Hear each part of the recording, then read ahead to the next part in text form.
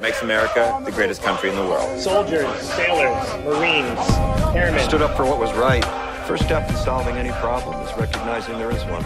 It's time we started talking. Pain isn't something we talk about. All we can ever do for our heroes is remember them. And they gave up two lives, the one they were living in and the one they would have lived. They gave up everything for our country, for us. Let's pray for freedom and justice. Only be a war if soldiers are willing to fight. Less than 1% of Americans serving in uniform. Some veterans not getting the timely care that they need. The good news is that in recent years we've made historic investments to boost the VA budget. What is it? Why should we care? We should care about press freedom because we were informed. In democratic societies, free, diverse, and pluralist media enable public debates and are essential checks on power. Status. Let's discuss.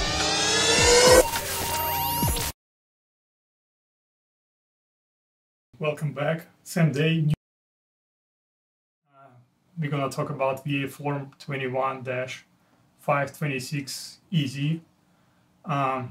If it's your first time listening, then thanks for coming. This podcast is produced every week. As a short reminder, Vet to Vet is a nonprofit educational project dedicated to assist veterans with adjustment to civilian lifestyle and to provide assistance in obtaining your VA and other available benefits that you have earned.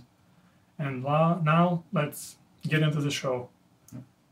So today's topic, we're talking about the actual form, the 21-526-EZ, to go for service connection disability. Yeah, so as you know, all claims for VA benefits begin with an application.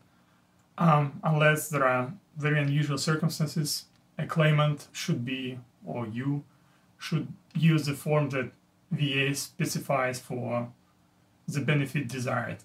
As with all VA forms, you should read the form instructions carefully and get help if you are unsure of what is required. So today we're gonna just give you general information about this form and gonna walk through most of the fields that you would find on this form. So, and starting March of 2015, VA introduced a new process known as intent to file, using VA Form 21-0966. It's going to be just a short,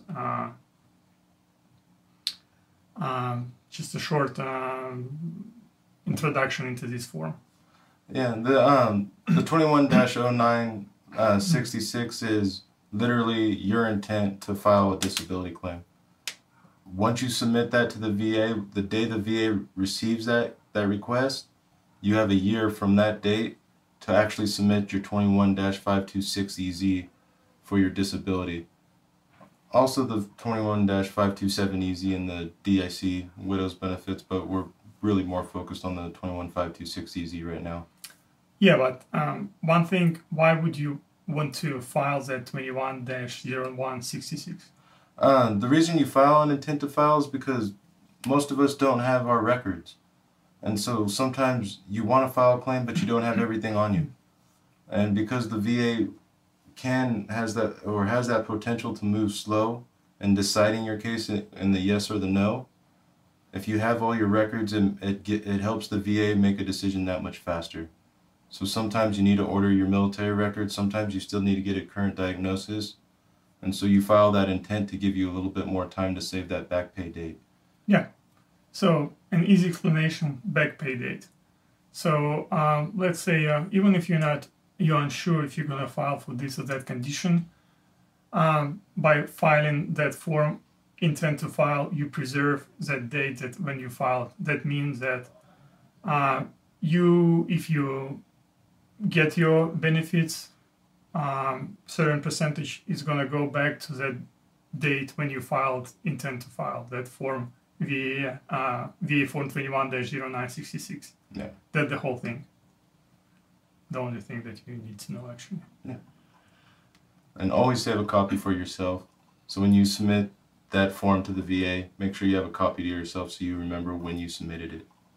So let's say I filed VA Form 21-0966 6 months ago, and 6 months down the road, I got all my documents. My date is preserved. And right now I'm filling up VA Form 21-526 easy, knowing that even though that the date going to be different on this form, I still preserved my date that when I filed intent to file form. Also, filling a complete application is important to avoid delays in processing claims. So VA is not required to take action on a claim until a substantially complete application has been filled. In addition, it takes considerable time for VA to review an application, notify a claimant of problems, and review the information received to correct the problems. So you're not fighting VA, and they're not working against you, just help them to establish what actually you earned or what you're entitled to. Yeah. That's the whole thing. So when you submit that form to VA, it's best to include all available information. And since this form is pretty much explanatory, even though we're gonna go through it, just provide everything that you have. And like before going into details of the form, a complete claim besides this form what should it include, Joe? Right off the bat, you want to have a copy of your DD-214 to show that you're a veteran. 2, any military medical records or military documents you have that you think are supporting what you're claiming. 3, current medical records, anything else currently showing that you still deal with this condition. A lot of times you're using disability benefits questionnaire forms that are filled out by VA doctors. But if you don't go to the VA for medical, a lot of the outside doctors are unaware of these forms, so you could just stick with your current diagnosed medical records if you don't go to the VA. And I know that there are multiple ways you can file this form, but can you elaborate on that? There's certainly a few ways you can do it. One, I think the better and the best way for the most part is talking to a VSO or a veteran service officer from any of the groups, whether it's DAV, Purple Heart, the county that you're in, state reps, but at least somebody that knows how to deal with the VA. If not, you could use an accredited VA attorney. If they're not accredited, don't touch them, but make sure they're accredited VA attorney if you want to use an attorney. And also, VA caps attorney fees at 20% of claim and 25% of claim for malpractice claims. So it's not as bad. Yeah. Side note on that, attorneys can't charge you for the initial claim. They could charge you for appeals and notice of disagreements, but they shouldn't charge you for the initial disability claim. So if they try to charge you on that, you could question that. All right. You could absolutely do it yourself. You can go on eBenefits, which is where the VA is really trying to push people right now, is on the online thing. It's a little confusing for me personally, and I like having paper forms still because at least there's something in your hand. Or you could, if you live close to a VA regional office, like we have one here in Los Angeles, San Diego, Oakland, Sacramento, if you live near a VA regional office, you could easily walk in there. It's not a problem. Tell them that you're a veteran, tell them you're trying to file. They have people there that'll help you. And it's right then and there, so then you know that the VA received your claim. Can you do it by phone? I think you could do an intent to file on the phone, but unless it's written and they have your signature, I would question if it's iffy or not, because you could call the VA and tell them that you want to file a claim, but unless they put it up on their system, I kind of doubt that would be legitimate. If somebody did it, just let us know and tell us how long did it take. Yeah, but I'd be careful with that because there's not a lot of proof that you actually did anything. So when it comes to the 21-526EZ, what you're trying to show is your completed form. You want to complete this form as best as you can. And so if we go through the form, we go through numbers, not a problem. The first step, of course, is your name. Last name, first name, middle initial. You should be able to spell that. The second part is your social security number. And block 3, you're talking your birthday with your month, day, and year. 7, block 4 is your sex, male or female. There isn't a other box yet. I bet that will happen though. Number 5, have you ever filed a claim with the VA? That's yes or no. If you have, look at your old VA letters and check on what your VA file number is for number 6. For the vast majority of us, it's going to be your Social Security number. Yeah, I know. Probably like if you filed for, while on active duty, you had a VA loan, probably you already have some kind of number from VA. Yeah, more than likely it's your social. If you're an older vet, say like somewhere in the like early 70s back, more than likely it might be your serial number. But most of the time, you stick with your social and you'll be all right. If you don't know it, don't worry about it. You could leave it blank. Yeah, just put in number 6. I cannot remember. Yeah. I don't know. You can put NA. It's not a problem. 7A, your current mailing address. So the VA could get in contact with you when they need more evidence or they need you to go to an outside doctor for the exam. 7B is a forwarding address in case you use a PO box. Something like that. Also, you should know that VA does not monitor your change of address that you can do online through US Postal Service. So just in case if you move a lot, make sure that you submit a proper form of your change of address after you file the form. Absolutely. Make sure the VA knows where you're at, and especially the benefits side, because the benefits and the medical side doesn't talk to each other. So just because you tell your doctor your address changed, the VA benefits that's dealing with your disability claim doesn't know that. Mm-hmm. So give them a call at the 1-800-827-1000 number. I know it's hard to get through, but keep at it and you'll get through, and tell them that you moved and you want your address updated in your claim. And you could also use a 21-4138, which is basically the VA style of a blank sheet of paper, and just write in there basically, this is pertaining to my ongoing claim filed on this date. My new address is this. Please forward all mail pertaining to this disability claim to this new address. Oh yeah, so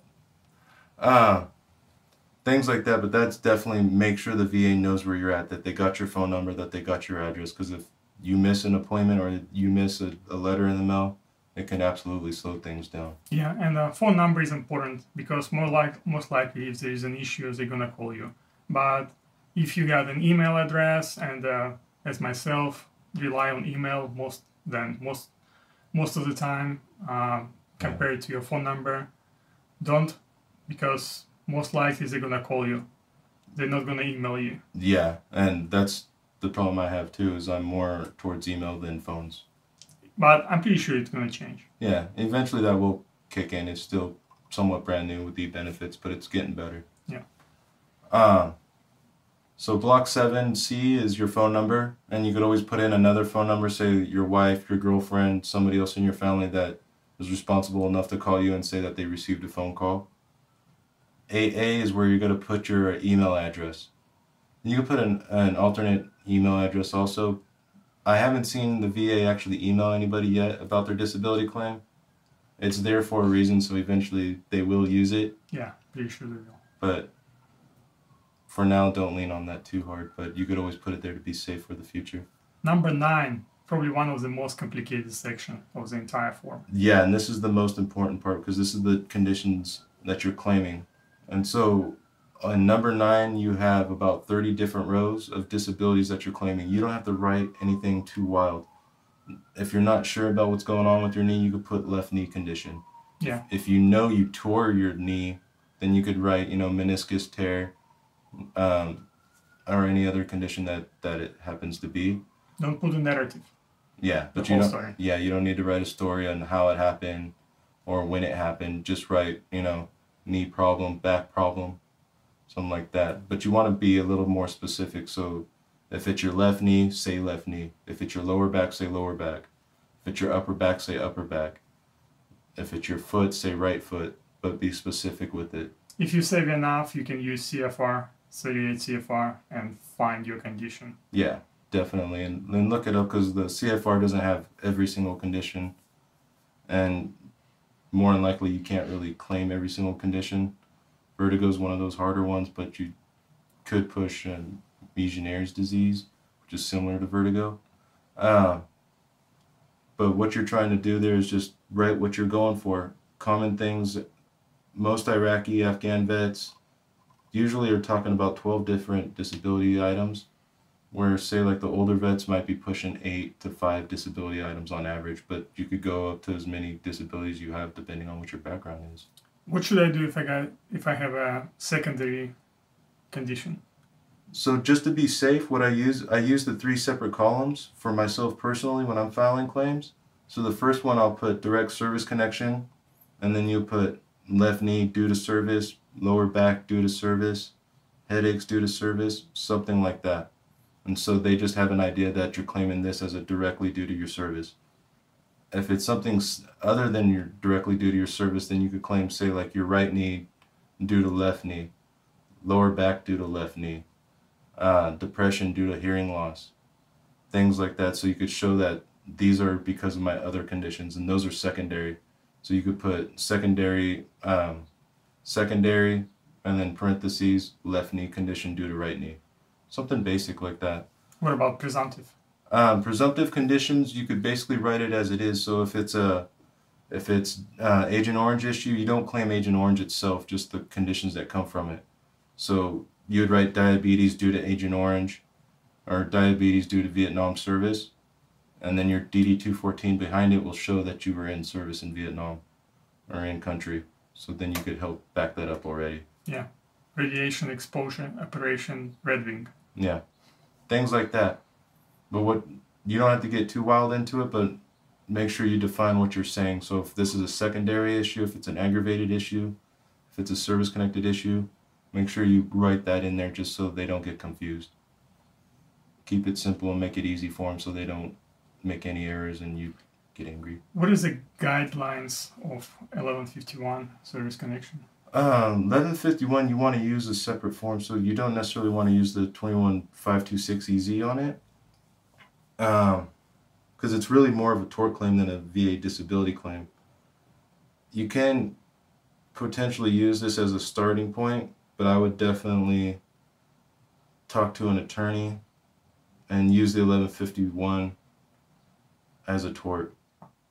And then if the VA decides that they'll pay you as a service connection, you can go it that way, especially if you're trying to go for an upgrade on that disability as it gets worse. But really, I think stick with the 1151 as a tort. Or you might also put it in the parentheses. Yeah. And just at least the whole thing. Yeah, at least you brought it up to the VA's attention at the very least. But the tort claims certainly get harder. So moving. So once we get past with the disabilities and the conditions that you're going for that you're pretty confident in, then you want to give them the name and location of the VA facilities that you go to. So common ones around here would be Sepulveda VA, Long Beach VA, West Los Angeles VA, Temple, Oxnard, things like that. So whatever VA facility you go to, let them know so they could pull those records for you. If they don't know where you're going, they're never going to figure it out. So just because you went to New York VA and now you live in Seattle, there's no way in hell they're going to know that. So let them know what's going on and where they could find those medical records. Right under that, they want to know, did you serve under another name? That's common for a lot of veterans, especially if you got married sometime in service. So if your name changed in service, at any point, let them know that so they're not looking at a different discharge, especially if you have two separate service times or served with two separate branches. Then let them know when you entered service. So write in your date when you entered, the branch of service you were with, when you got out, were you deployed after September 11, 2001? The place of your separation, so the last base you're at. For me, I was in Fort Bliss, so you'd write Fort Bliss in there because that was the last base I was at before I got out. And so they have an idea where you were at, what unit you're with, things like that. 13, you're talking about National Guard issues. So if the National Guard was activated for this or that, you could bring that up and the date of the activation. So you could say like there was a big earthquake in Alaska in the 60s, maybe early 70s. Natural disasters, say like Katrina, things like that where conditions could have happened because you're... I got a question about National Guard and Reserve unit veterans. How does VA knows, how can VA obtain those records from National Guard? They should have their records. As long as you let them know that you're with the National Guard, they could pull those Guard records. The Guard and the Reserves do have a history of losing records, a little more common than active and VA in general. So it gets harder. So especially if you're a Guard or a National or a Reservist, you guys really need to make copies of those medical records no matter as you go along with your service, because there's a good chance a lot of that stuff's going to end up missing. And also, besides that, if you didn't do that on the form, just be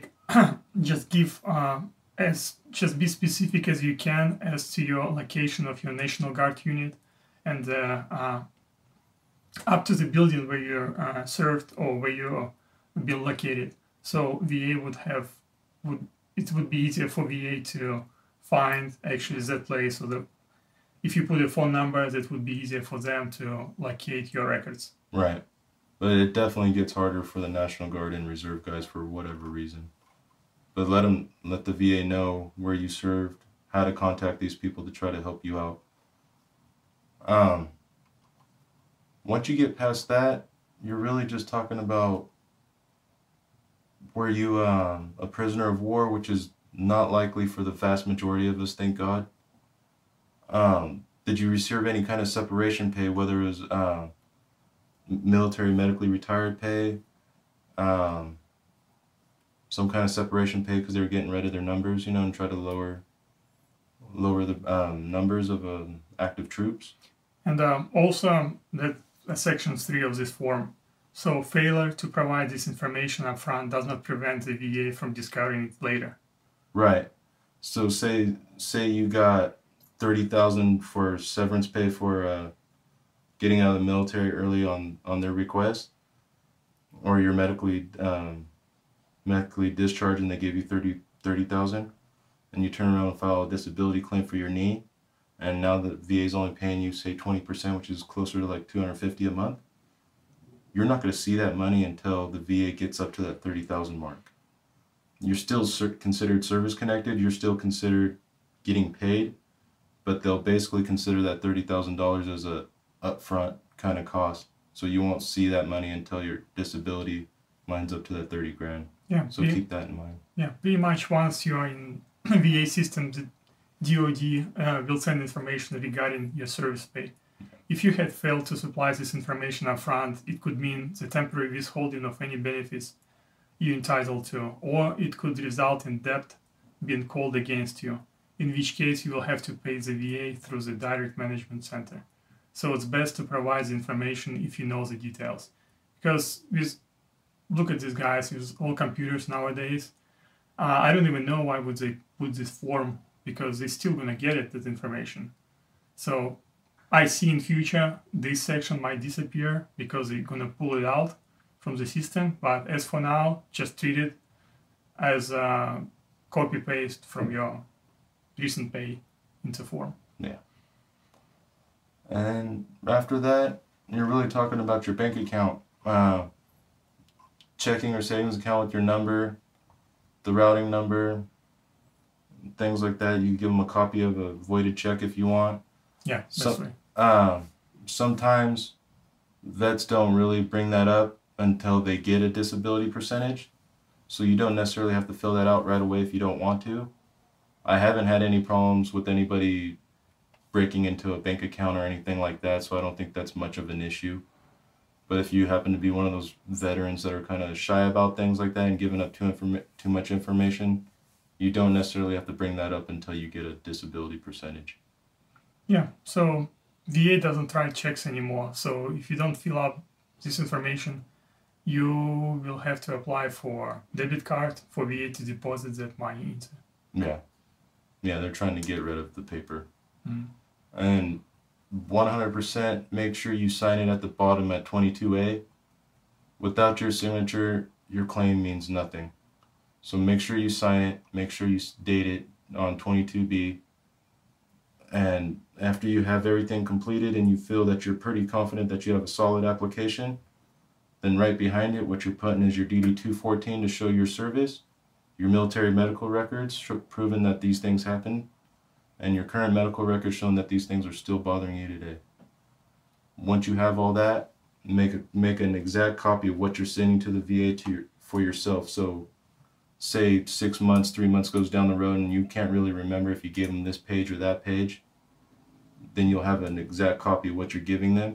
So you could look on it and you know you're not giving the VA doubles as you're going along and trying to give them evidence or whatever they may need. And then make yourself the copy. Give the VA the original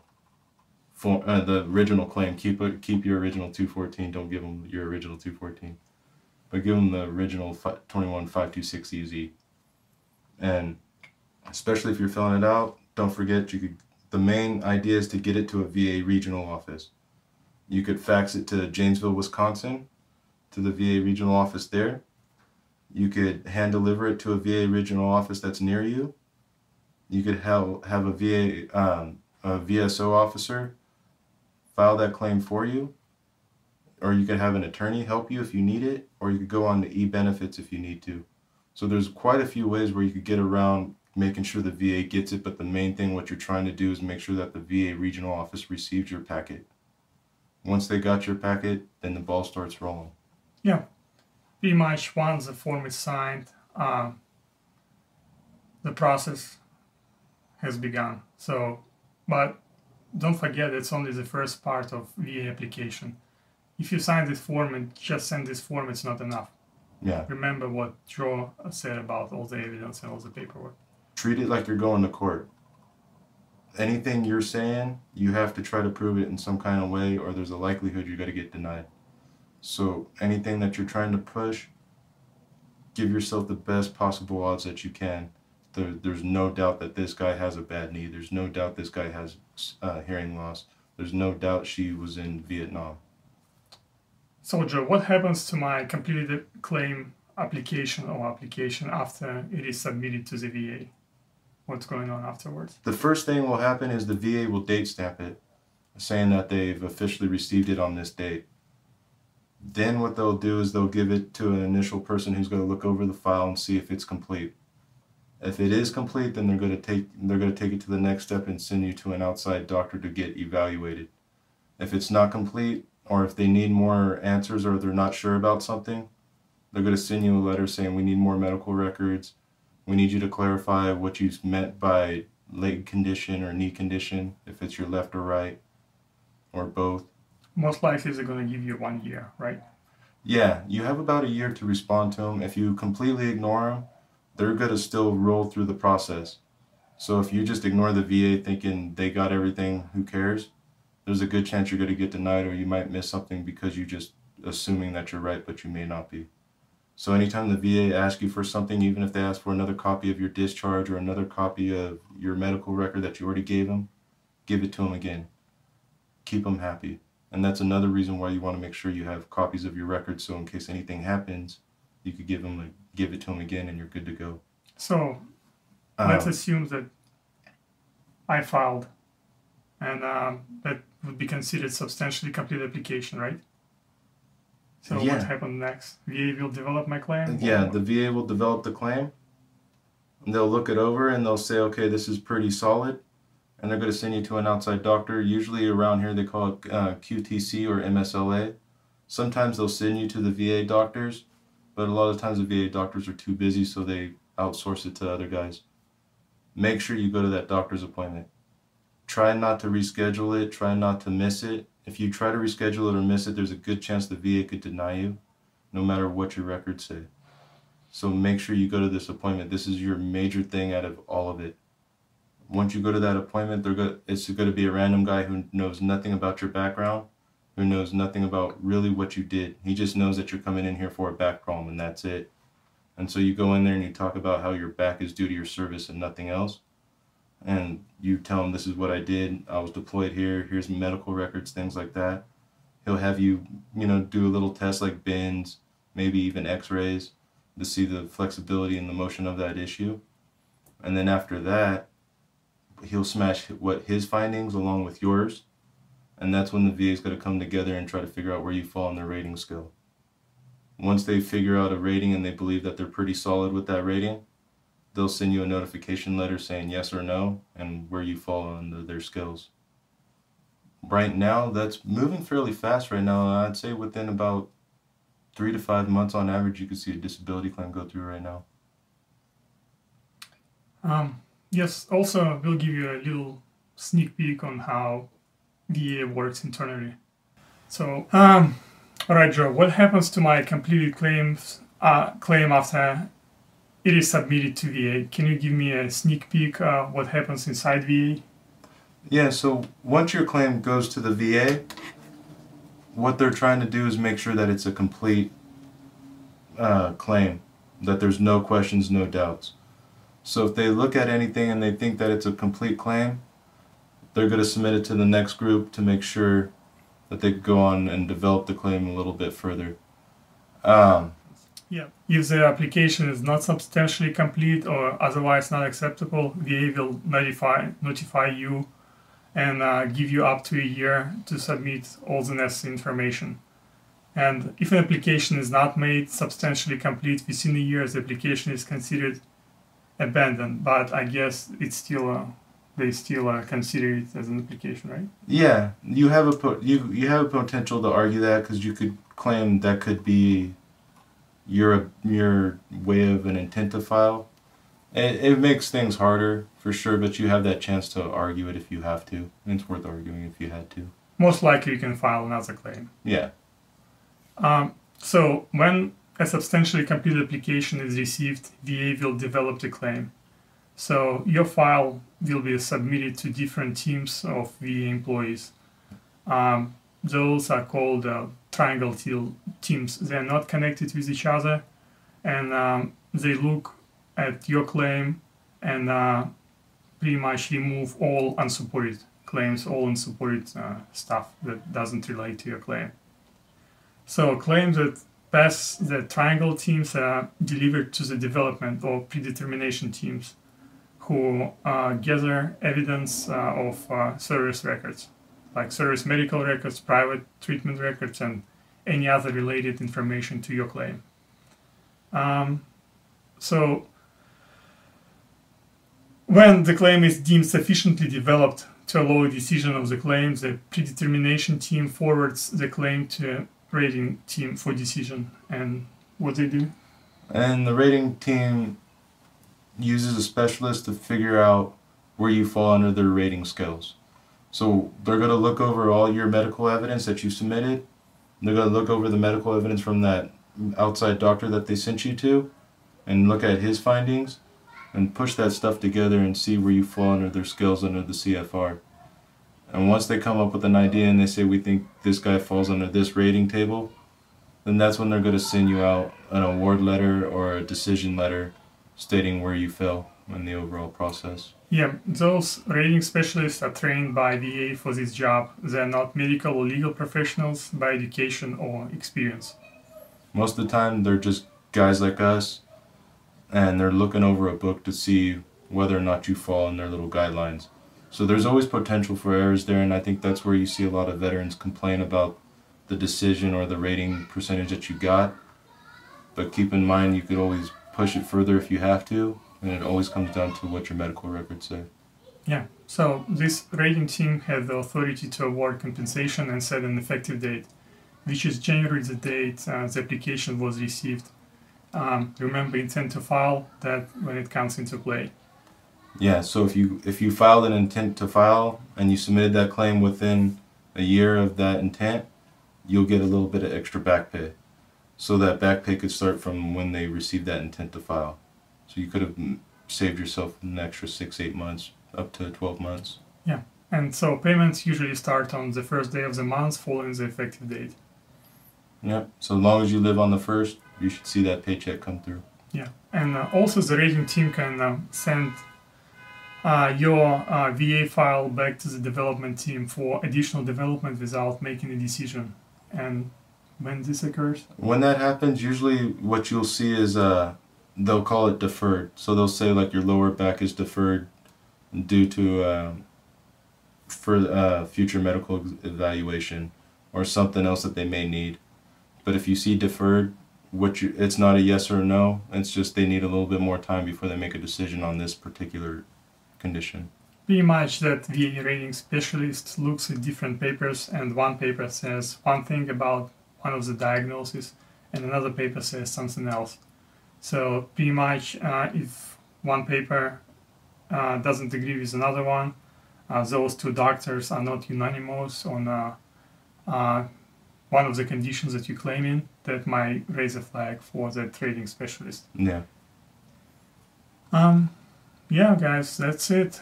That's it for the claim. Now you're safe enough to file it.